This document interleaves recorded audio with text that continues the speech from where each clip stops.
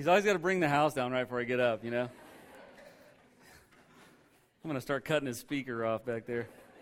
Anyway, we are, good morning, first of all. We are going to continue in our book of Matthew. We've been in here forever, and we'll be here forever, I think. But we are actually in Matthew 24, which is a very prophetic book. And so a few weeks ago, we went back into Daniel chapter 9, which is also one of the most prophetic books, if not the most prophetic in Scripture, one of my favorites. And we preached through the 70-week prophecy. And the 70-week prophecy basically just began when there was a decree to restore and rebuild Jerusalem, and it gave 70 groups of 7 until the return of Jesus in his second coming. Now, there was a span between the 69th and 70th week, and the 70th week, that last 7 years, is known as what? Tribulation period. Rapture starts it. I think I got you confused. But anyway, so last week we started talking about those last 7 weeks that when the rapture begins, when the rapture happens and all those people end up disappearing, the Antichrist comes to power. This is the perfect opportunity for him to take control. Like I said, no one knows exactly how he's going to do it. I believe he'll probably say, God purified the earth, and what's left, he sent me to lead, and he'll do great for 3.5 years and bring peace. And then the second 3.5 years, things changed. So last week we discussed how in the last 3.5 years, things really got tough in the 70th week. The Antichrist actually revealed his true identity. And not only did he reveal his true identity, he claimed to be God and set up in the temple and said, all of you will worship me. So this is when all this started happening, is when the Jews started saying, oh my goodness, if that's the Antichrist, then that means we actually did crucify the Messiah. So at that point, there's going to be several people of the nation of Israel who will actually believe. Right, and the problem is when they believe, yes, they will be saved, but it's going to be in a very difficult time frame because those remaining 3.5 years, he's going to persecute the believers. He's going to try to kill them. He's going to chase them down. And it's going to be a very, very difficult time. It's going to be persecution like the world has never seen, and so bad that actually Jesus just told believers, just run and hide. I mean, he even said, listen, don't even go back to pack a bag. When you see these things happening, don't get any personal items. If you're outside, don't go back in the house. Just run. Just get away, because they're coming, and they're coming to destroy all believers. So it's a very, very difficult time. But today, we're going to begin talking about the second coming. Jesus is going to actually start discussing his second coming. And when I say the second coming, I mean the return of Christ after the 70th week, or after the tribulation period. Okay, that's as fast as I can catch you up. All right, so we're going to jump in this week, Matthew 24, starting in verse 29. And it says, but immediately after the tribulation of those days, the sun will be darkened, and the moon will not give its light, and the stars will fall from the sky, and the powers of the heavens will be shaken. So remember, Jesus' disciples wanted to know all these signs of the end, and this is a very significant thing he's talking about today. He's saying, here's what's going to happen after the tribulation period, when I return, in my second coming, when I come after that. This is what's going to be going on. Okay, now, the fact that it happens this way verifies that 70-week prophecy that Daniel gave us was accurate. Everything Daniel said would happen in those 70 weeks happened, and that includes the second coming of Christ at the end of the 70th week. And the thing that stands out to me is that it also proves that prophecy is knowledge of the future, but if that knowledge of the future doesn't encourage you to change the present, it's worthless. And see, the Jews, they knew these things. They knew how prophecy was supposed to play out. They should have recognized Jesus as the Messiah when he came. All those things they had already known, but they saw the future and refused to change their present. So now something that should have been a good thing, the second coming of Christ, was a very terrifying thing. So they didn't allow it to make any changes in their lives. Now, it's kind of interesting how he does this, because he says, here are some things that are going to happen that prove it's my second coming. All right? And he's going to talk about some miraculous celestial signs. Okay, now, he mentions 4 that are very specific. Okay? He says that the sun will be darkened, right, is one. He said that the moon will not give its light. He said the stars will fall from the sky, and the powers of the heavens will be shaken. Now, you got to admit something here. God really put on a big production for the second coming. I mean a big production, because he wanted everyone to understand this is your Messiah and King. This is him. The one that you killed, the one that I allowed to leave this world beaten and broken, put in a borrowed tomb, the one that you think you defeated. He's coming back, and you will find that he is your king, and I am not going to let it be unnoticed. I am going to put on a huge production so that everyone knows this is my son, your king, right? And in Luke's gospel, Jesus adds a little more detail about the same events. He says, there will be signs in sun and moon and in stars and on the earth, and dismay among the nations and perplexity at the roaring of the sea and the waves, men fainting from fear and the expectation of the things which are coming upon the world. For the powers of the heavens will be shaken. So let's kind of get a picture of what's going on here. Okay, this is huge because remember, anything that goes on in the heavens affects things here in the earth. Like the gravitational pull from the moon affects the tides, right?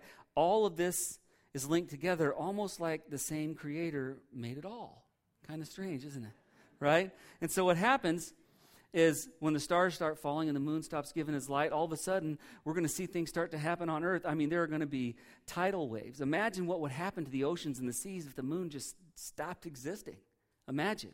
There's going to be tsunamis and tidal waves and earthquakes and so many things going on, so many terrible tragedies that have, maybe you've seen bits and pieces of those throughout the creation of time, but nothing like this.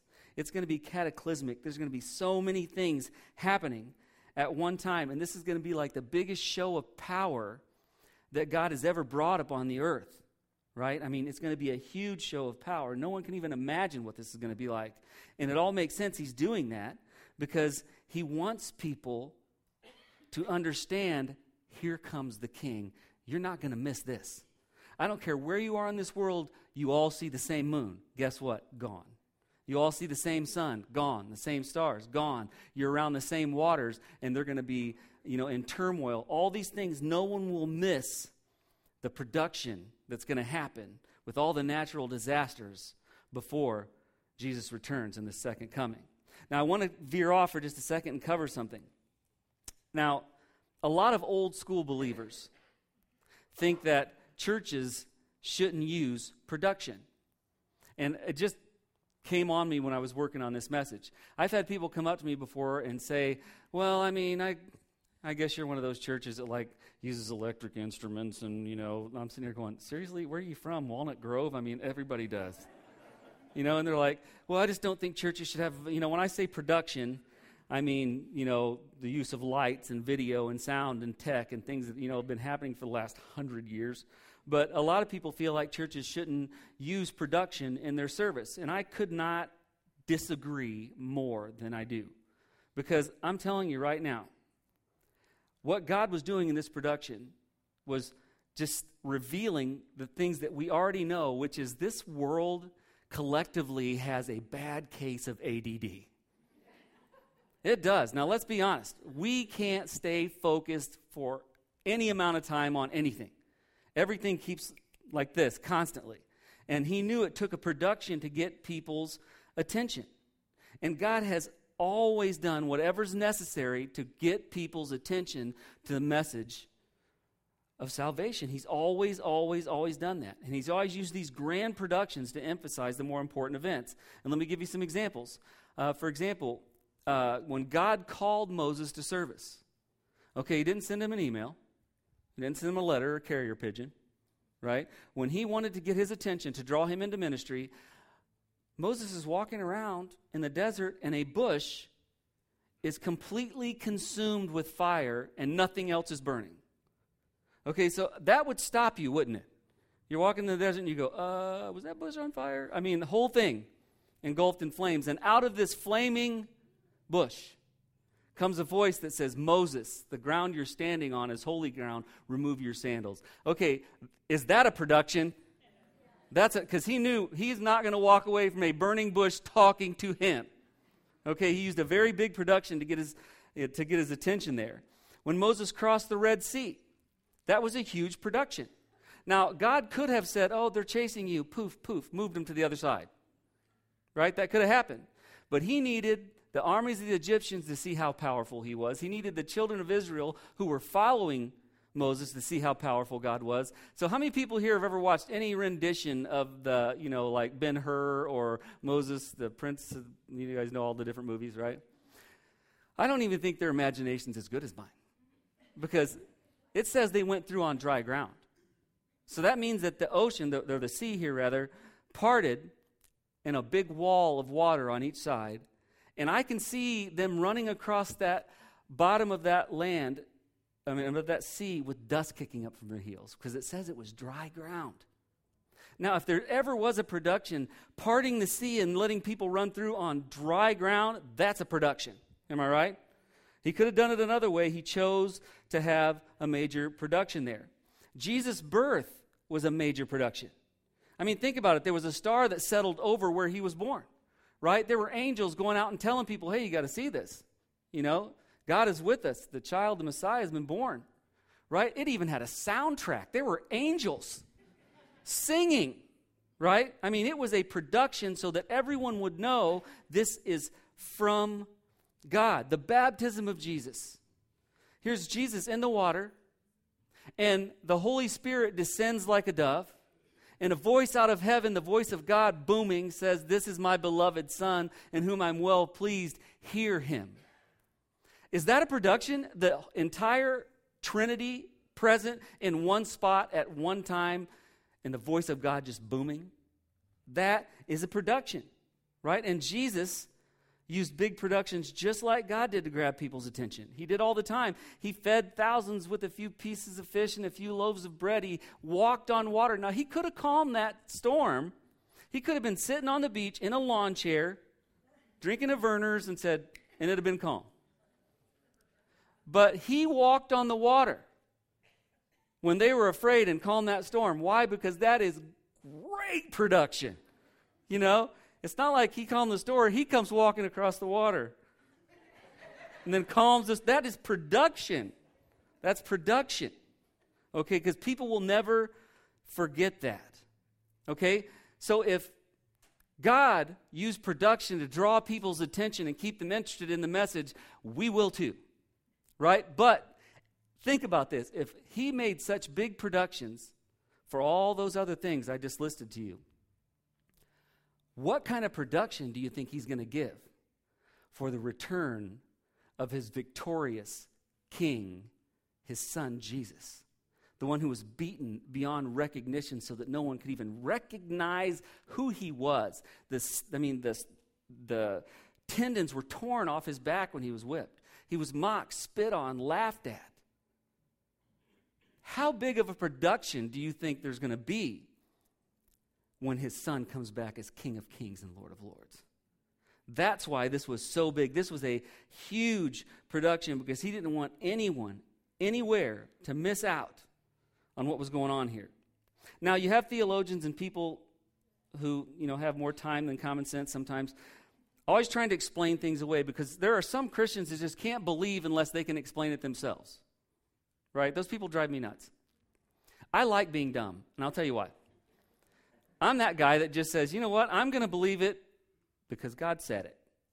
He created everything. He's done a fine job. I don't have to figure out how. I know he said it. I know he's going to do it. Good enough for me. See what I mean? But there are some people that have to try to figure everything out, right? And I've heard of some of the people trying to explain these signs that I just read to you. And they say, well, the sun being darkened and the moon and the stars falling from the sky, that could be nuclear war. And the fallout and the big mushroom clouds could the dust and the ash and could hide the sunlight and hide the moon shining and make it look like the stars fell. And it could be so cataclysmic that it could cause earthquakes and maybe the ash from the earthquakes. And I'm sitting here going, or maybe God just says, drop, drop, drop, and they fall. Maybe God just said it and it happened. I'm cool with that. How about you? Right? So many people try to explain that away. Other people try to scientifically explain how these celestial and earthly anomalies happen. They have to have a scientific explanation. They start trying to think it through. Listen, personally, I just think all that speculation is just a colossal waste of time. I think it's a waste of time. Here's the recipe for faith. God said it. I believe it. That settles it. That's the recipe for faith. Listen, you don't have to explain it. I don't have to know how. I just have to know that it's going to happen. And if he said it's going to happen, it's going to happen. And to be honest with you, the people who are there when this is taking place will not care how. Will they? Do you think they're going to go, wow, everything is jacked up. I got to go figure out why. Nobody's going to do that. When they see all these things happening at one time, the first thing that's going to come to their mind is this has to be of supernatural origin. Oh my gosh, the God we have mocked and made fun of and made fun of people for following has actually followed through with his plan. He's real and he's coming. Because these signs are going to make them know that. They're not going to be trying to figure out scientifically how this is possible. They are going to be running, right? Because this is going to happen. Right? And what we're going to see next kind of makes all that null and void anyway. Some of the things that are going to happen will make sure they don't have time to even think about it. Right? So Matthew 24:30. It says, "And then the sign of the Son of Man will appear in the sky, and then all the tribes of the earth will mourn, and they will see the Son of Man coming on the clouds of the sky with power and great glory." Okay, so this is kind of awesome. Do you guys remember back after Jesus was resurrected, he appeared to his disciples? Remember that? And he walked with them, and he talked with them, and he spoke with them, and he goes up to the Mount of Olives, and he gives them their final instruction. He says, "Go out into all nations, teaching them to obey all that I've commanded," and he gives them that final great commission. And then he's taken up into heaven, and they're watching him leave the Mount of Olives and go up into heaven. You guys remember that? At that moment, those angels that were there said, hey, that's how he's going to come back too. Listen to this. Acts 1:10 and 11, it says, "As they were gazing intently into the sky while he was going," this is him going up in the ascension, "behold, 2 men in white clothing stood behind them. They also said, 'Men of Galilee, why do you stand looking into the sky? This Jesus who has been taken up from you into heaven will come in just" what? "In just the same way as you have watched him go into heaven." Right? They told the disciples, yeah, this is amazing, but he's going to come back that way too. Right? And here's the really cool thing is not only is he going to come back the same way coming from the sky that he went into, but he's going to come back to the exact same area. Did you know that? He left from the Mount of Olives, and Zechariah tells us in 14:4, the beginning part of it there, 14:4a, "In that day his feet will stand" what? "On the Mount of Olives." He left from there, and he's coming back to there. I think that's amazing. Now, there's some big differences in how he left and how he came back. There's some really big differences in how he left and how he came back. Because when Jesus ascended into heaven, he ascended after bringing eternal life to the entire world. That's what happened right before he ascended. But when he descends to earth, he's bringing eternal judgment. There's a big difference between what was happening when he left and what happens when he comes back, right? Big difference. And you're also going to notice that there's going to be a dramatic role change in who he was when he left and who he is when he's coming back. There is a big role change because, you see, when he left the earth, he was the sacrificial Lamb of God who takes away the sins of the world. The one who allowed himself to be beaten, the one who allowed himself to be broken, the one who allowed himself to be put in a borrowed tomb, the one who allowed himself to be tortured, the Lamb of God who, silent before his shears, allowed them to kill him to pay for the sin debt of the world. That's the Lamb of God, and that's what we saw leaving. That's what the apostles, the disciples saw leaving, was the Lamb of God. That's what they saw leaving. But in his second coming, it's not a lamb coming back. In his second coming, he will be the Lion of Judea, no longer passive now. He's king. He's the Lion of Judea. Revelations chapter 5, starting in verse 4 says, "Then I began to weep greatly because no one was found worthy to open the book or to look into it. And one of the elders said to me, 'Stop weeping. Behold, the Lion that is from the tribe of Judah, the root of David,'" very important, "the root of David has overcome so as to open the book and its 7 seals." Now we know that this is talking about Jesus when he said, the Lion of Judea, the root of David, because the root of David is a direct reference to Jesus. And if you look at Revelations 22, starting in verse 16, he said, I, Jesus, have sent my angel to testify to you these things for the churches. I am what? The root and descendant of David. I am the root and the descendant of David, the bright and morning star. So who is the root and descendant of David? Jesus. And he said the root and descendant of David is also the Lion of Judea. When he comes back, no lamb is coming back. It is the Lion of Judea. I love that imagery. See, the lamb offered people what they didn't deserve. It's called grace.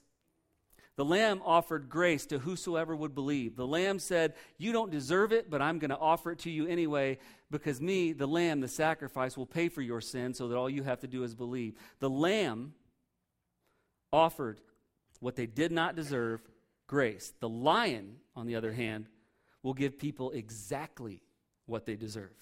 He brings justice. The lamb brought grace, the lion brought justice. See, that's the difference in the coming and going that we're seeing there, right? So, I mean, this is huge. That's why it's so important. And this may sound strange, but I want you to get to know Jesus while he's still the lamb. I want you to get, if you don't know Christ, you need to get to know him while he's still the lamb. You don't want to get to know him as the lion. Now listen, I'm not saying that during the tribulation period and during those difficult times, someone can't be saved. They can be, but it's not going to be good. Because I just said earlier, those who get saved in that time become a target for the Antichrist. People are going to be chasing you to kill you. You know what would be a lot easier? Let's just get to know the Lamb of God that takes away the sins of the world. Let's get to know him. Right? Because the lion comes bringing justice. Okay, that's why I think it's so important that you get to know him right now. Right? I'd rather you become a believer when you don't have to run for your life for being one. How about you? That just seems to make the best sense to me. Right? Now, when Jesus returns, it says that all the unbelieving people of the earth will mourn. Matthew 24:30. It says, and then the sign of the Son of Man will appear in the sky, and then all the tribes of the earth will mourn, and they will see the Son of Man coming in the clouds of the sky with power and great glory. Now notice it says all the tribes of the earth. That I know some people think the tribes. I mean, I don't understand that. Well, here's the deal. When he's talking about the tribes of the earth, he's talking about Israel.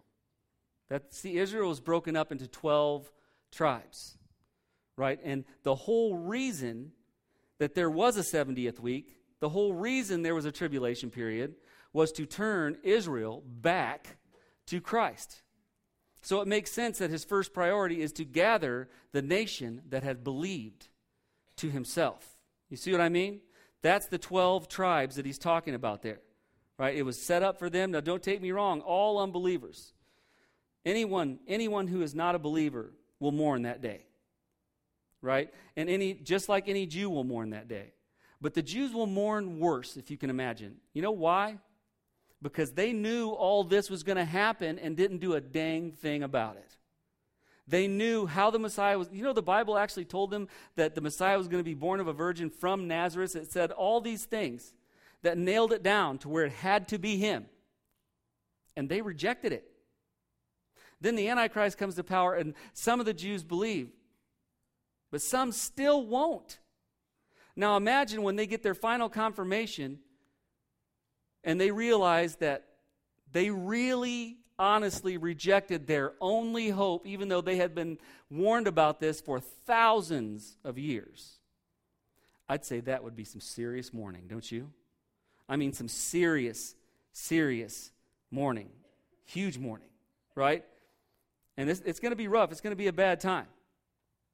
Here's the other thing, is they're not going to see the broken Jesus that they put in the tomb. They're going to see King Jesus, which is going to make it even worse when they wanted a king. Remember I told you they wanted a king that was majestic and powerful and led with all sovereignty. Here he is.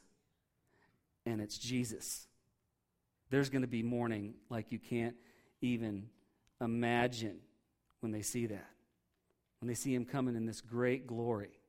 Now, John describes how he's going to come. And this is just a small description, but this is amazing. This always gives me the willies. You know what I mean? Do you ever get like your skin crawling off your body when you guys ever get that? Like when somebody runs their nails on a chalkboard? Does that do it? Anyway, this is what I get when I read this. Revelation 19:11 says, "And I saw heaven opened, and behold, a white horse, and he who sat on it is called Faithful and True. And in righteousness he judges and wages war. His eyes are a flame of fire, and on his head are many diadems. And he has a name written on him which no one knows except himself. He is clothed with a robe dipped in blood, and his name is called the Word of God. And the armies which are in heaven, clothed in fine linen, white and clean, were following him on white horses." Let me stop for just a second. Why would an army getting ready to go to war be wearing white? Anybody have any idea? Because they ain't going to get dirty.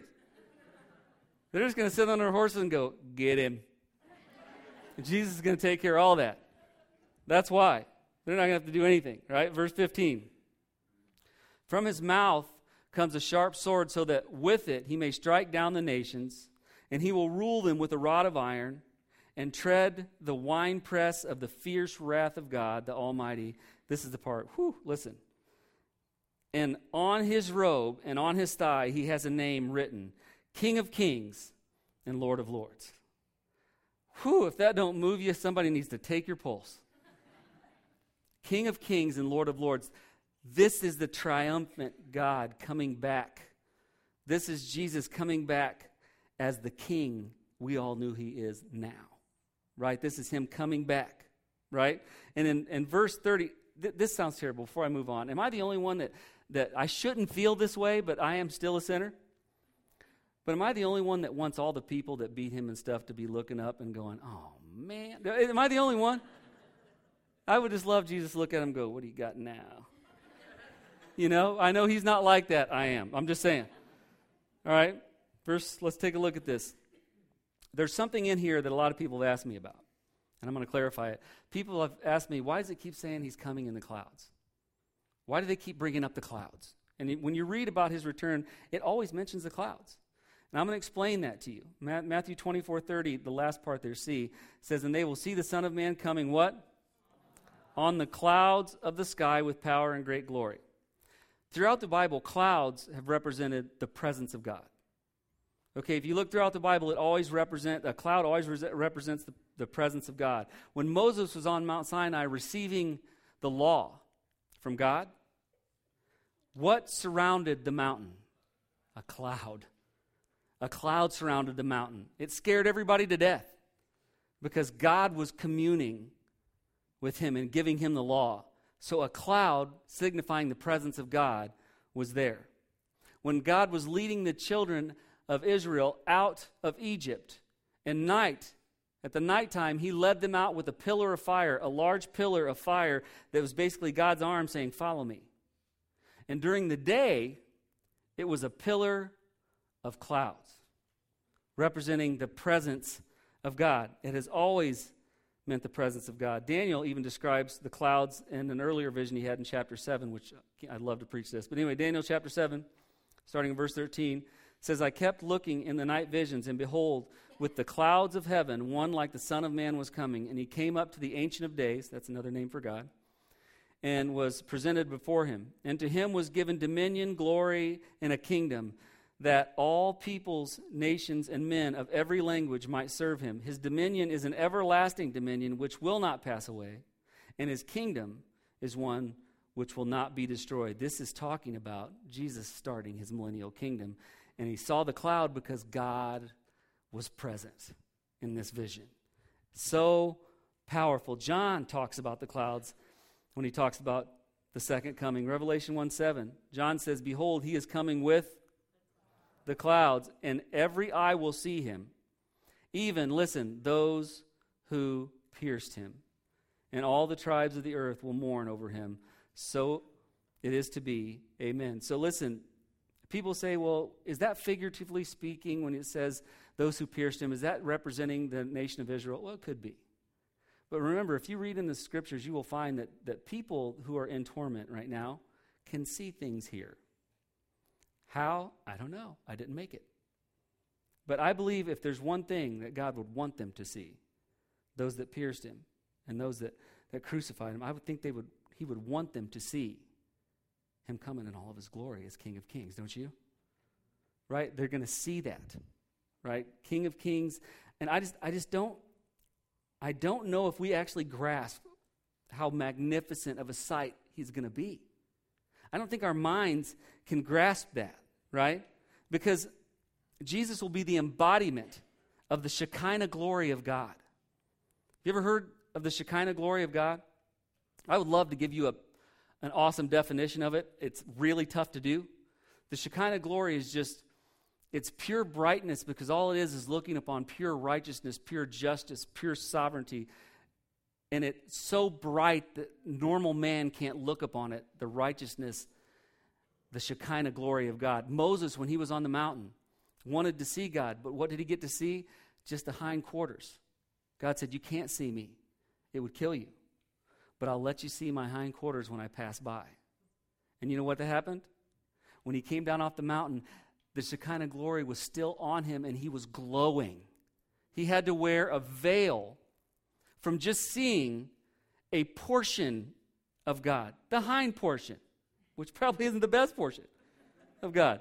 And he was glowing. He had to wear a veil. I want to glow, don't you? Hey, if you've ever seen me with my shirt off, I do glow, but another way. Anyway, I want to see that. I mean, the magnificent, I just can't even wrap my mind around how he's going to look. But the magnitude of his glory will wash any doubt of who he is away from everyone's mind.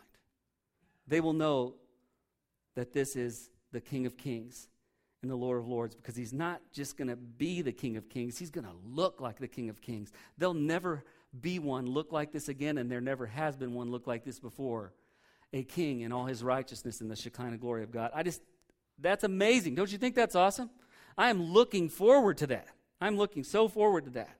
Except I'll be seeing from behind him, not the other side. But anyway, now let's move on. Matthew 24:31. It says, Jesus said, and he will send forth his angels with a great trumpet, and will gather together his elect from the four winds, from one end of the sky to the other. Okay, now, when Jesus returns, remember, this is the 70th week. The 70th week is going to be over, or the tribulation period is going to be over when he comes. And it says when he comes, he's going to be gathering the elect. Again, who is the elect? Israel. Why? Because the 70th week exists to restore Israel.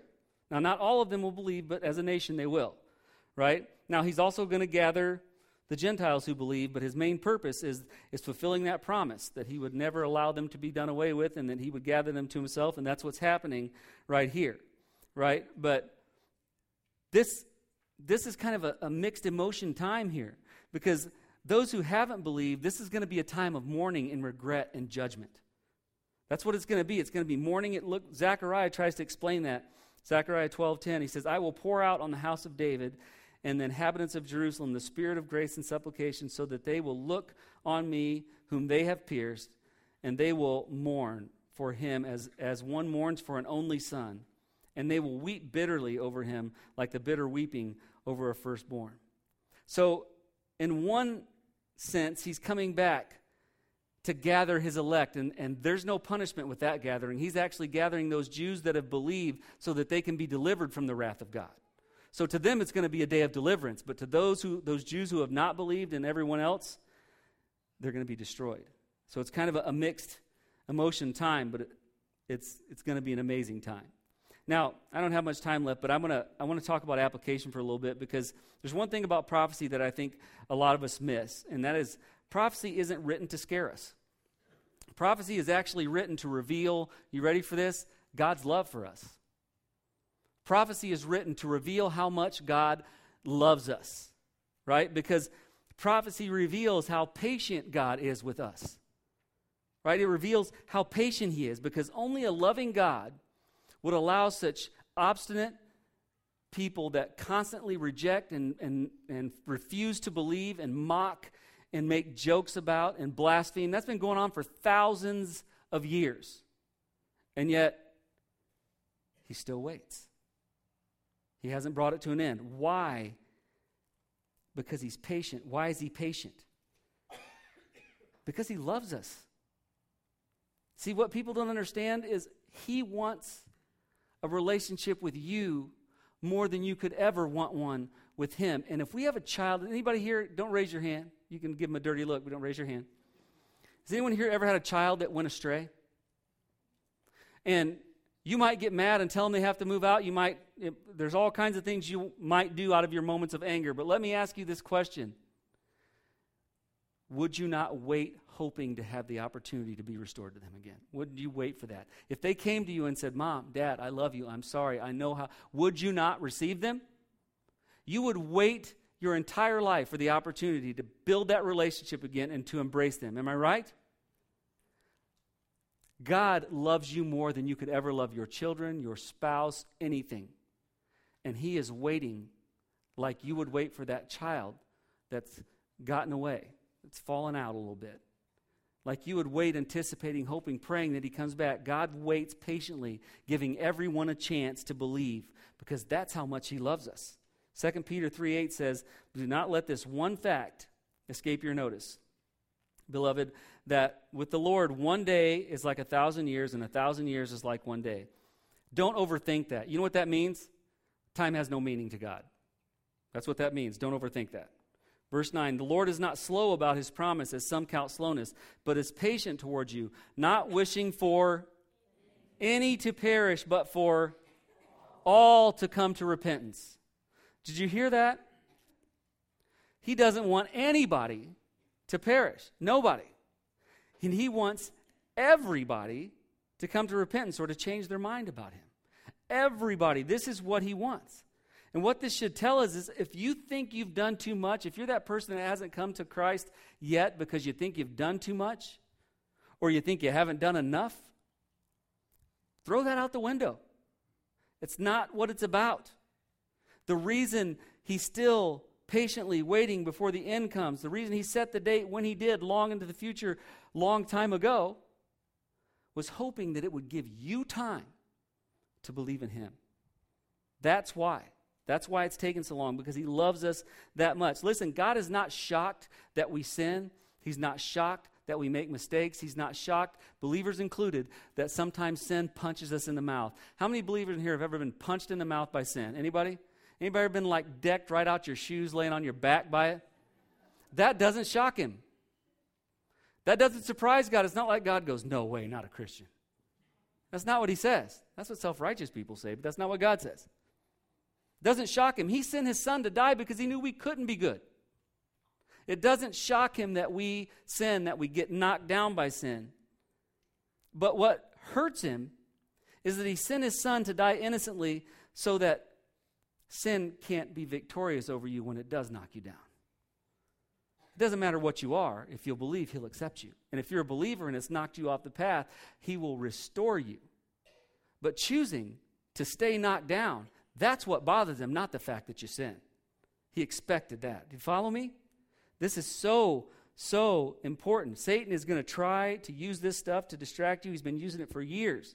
He tries to distract unbelievers because he knows the time's short. He knows it's almost over. If he can keep you sidetracked with money and power and all the other things that distract us in this world, long enough for your time to end or all time to end, then he's kept your soul from heaven. Mission accomplished. Believers, if he can't take your salvation. Once you're a believer, you're going to heaven. He'll say, okay, I understand that.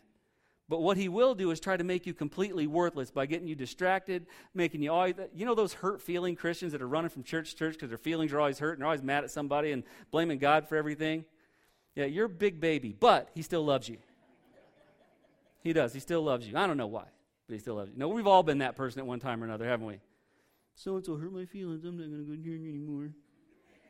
God's going, it wasn't me, fool. All right? But listen, believers, he wants you to be like that. He wants you to be sidetracked. He wants you to be angry. He wants you to be hurt all the time. He wants you to think terrible things about other believers, because if he can keep you from being a godly, loving person that draws people to Christ, victory for him. You're not taking anybody else. See what I mean? He's done this since the creation of time. It's always worked. And I think it's working more now than ever. I mean, Some of the things that believers should be the crux of our lives, reading, praying, going to church, living our faith, those should be the crux of our lives, and they're pretty stinking low priority anymore. Go to church if nothing else fun is going on. Right? Read as long as your series isn't on that you can, binge watch on Netflix. I might have binge watched a thing or two, I'm going to be honest. But anyway, right? Anything he can do. Just seems like nowadays we've lost our focus, like the enemy's winning there. But we need to look at this prophecy that we're studying. Look at this prophecy. Soak it up. All right? Because prophecy tells us what's going to happen in the future to inspire change in our lives now, in the present. You know that's coming. You may be a believer and you may be delivered from it, but do you want your family and your friends and your coworkers, is that where you want them to end up someday? Then that should inspire you to do something, to get off your blessed assurance and do something. That's what that should do, right? Listen, it's just like this. If you see a sign that says road closed, that should inspire you to take another path. Am I right? You can't see a road closed sign and go, I don't believe it. Keep driving, because you're going to run out of road, man. Right? That's what you do when you ignore prophecy, the sign that says, here's what's coming, and yet you do nothing about it. Right? That's what that does. We have got to let it change us. To know, to have knowledge, and to not do anything about it is ridiculous. Now I'm going to close after I read this from James. I love how James put this. James chapter 1, starting in verse 22, it says, but prove yourselves doers of the word, and not merely hearers who delude themselves. For if anyone is a hearer of the word, and not a doer, he is like a man who looks at his natural face in a mirror. For once he has looked at himself and gone away, he's immediately forgotten what kind of person he was. Now this is people that the facts never inspire or change them. That's basically what he's saying is, someone who's a hearer but not a doer of the word is someone who looks in the mirror and goes, man, my hair is jacked up. I got stuff hanging out my nose. I got ear hair sticking out. I got grease on my face. Oh, well. And they leave and go on their way. That's somebody who's a hearer of the word, not a doer. You know something's up and you refuse to accept it. You don't make any changes because of what you know. Right? And then the end here, verse 25, but the one who looks intently at the perfect law, the law of liberty, and abides by it, not having become a forgetful hearer, but an effectual doer, this man will be blessed in what he does. So listen, if you take one thing from this message, future knowledge should inspire present change. We know what's coming. What are you going to do about that? Does knowing that you've escaped it inspire you to make others escape it also? Or are you just content with you escaping it and the heck with them? What kind of changes has prophecy inspired in you today? That's a question I want you to take with you. I'm going to go ahead and close there. I'm going to ask if you would. Please bow your heads. If this is your first time, we always give an invitation. And here's why. We just believe that the Word of God's powerful. We don't ask people to come forward or anything like that.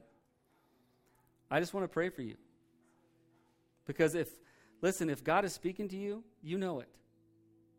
And I just want to pray for you that now that he is, nothing will distract you. So if you'd like me to pray for you, just make eye contact, put your head right back down. Bless those people. Not going to chase you down, email you. I just honestly will pray for you. Bless those people. Bless those people. If you're watching or listening online, God knows your heart. I'll be praying for you too. But believers, I am going to pray for us because we know what's coming. We know what we've been delivered from and what's coming for those who haven't believed. I want that to stir in us so that we stop being judgmental. It's not our job to judge people. It's not our job to hate people. It's not our job to separate ourselves from people. It's our job to love everyone. And through that love, try to lead them to Christ so that they can avoid these terrible things that are coming too. It's time that Christians are known more for what they believe about the love of God and less for what they disagree with and want to argue about. So I'm going to pray for us too. Let's pray. God, I thank you so much for all that you do. I thank you for your love and compassion and mercy, and I thank you, God, that you love us just the way we are, that you'll save us just the way we are. And I pray if there's someone here who doesn't know you, that whatever's holding them back, you just remove it. Let them realize that if they can believe that what your son did was enough to guarantee their eternal life, your word promises they'll have it. I just pray that they make that decision today and reach out to us or to another Christian organization so that they can have someone to walk with them in their journey. But for those of us who believe, Lord, I don't want the knowledge that we have to go to waste. God, let the prophecy that we've studied inspire a change in us. We know what's coming, but let it change us now. Give us a desire to reach people and draw them to you, to live lives that draw people to you. God, we don't know how much time's left, but give us the desire to use whatever time's left to honor and glorify you and draw others to your kingdom. We just pray that as we leave here today, you would go with us and keep us safe. Let us live what we profess. And if you don't return to take us home before we meet again, we just pray that we would come together one more time and give you all the praise, honor, and glory you're so worthy of. We ask these things in Jesus' name. Amen.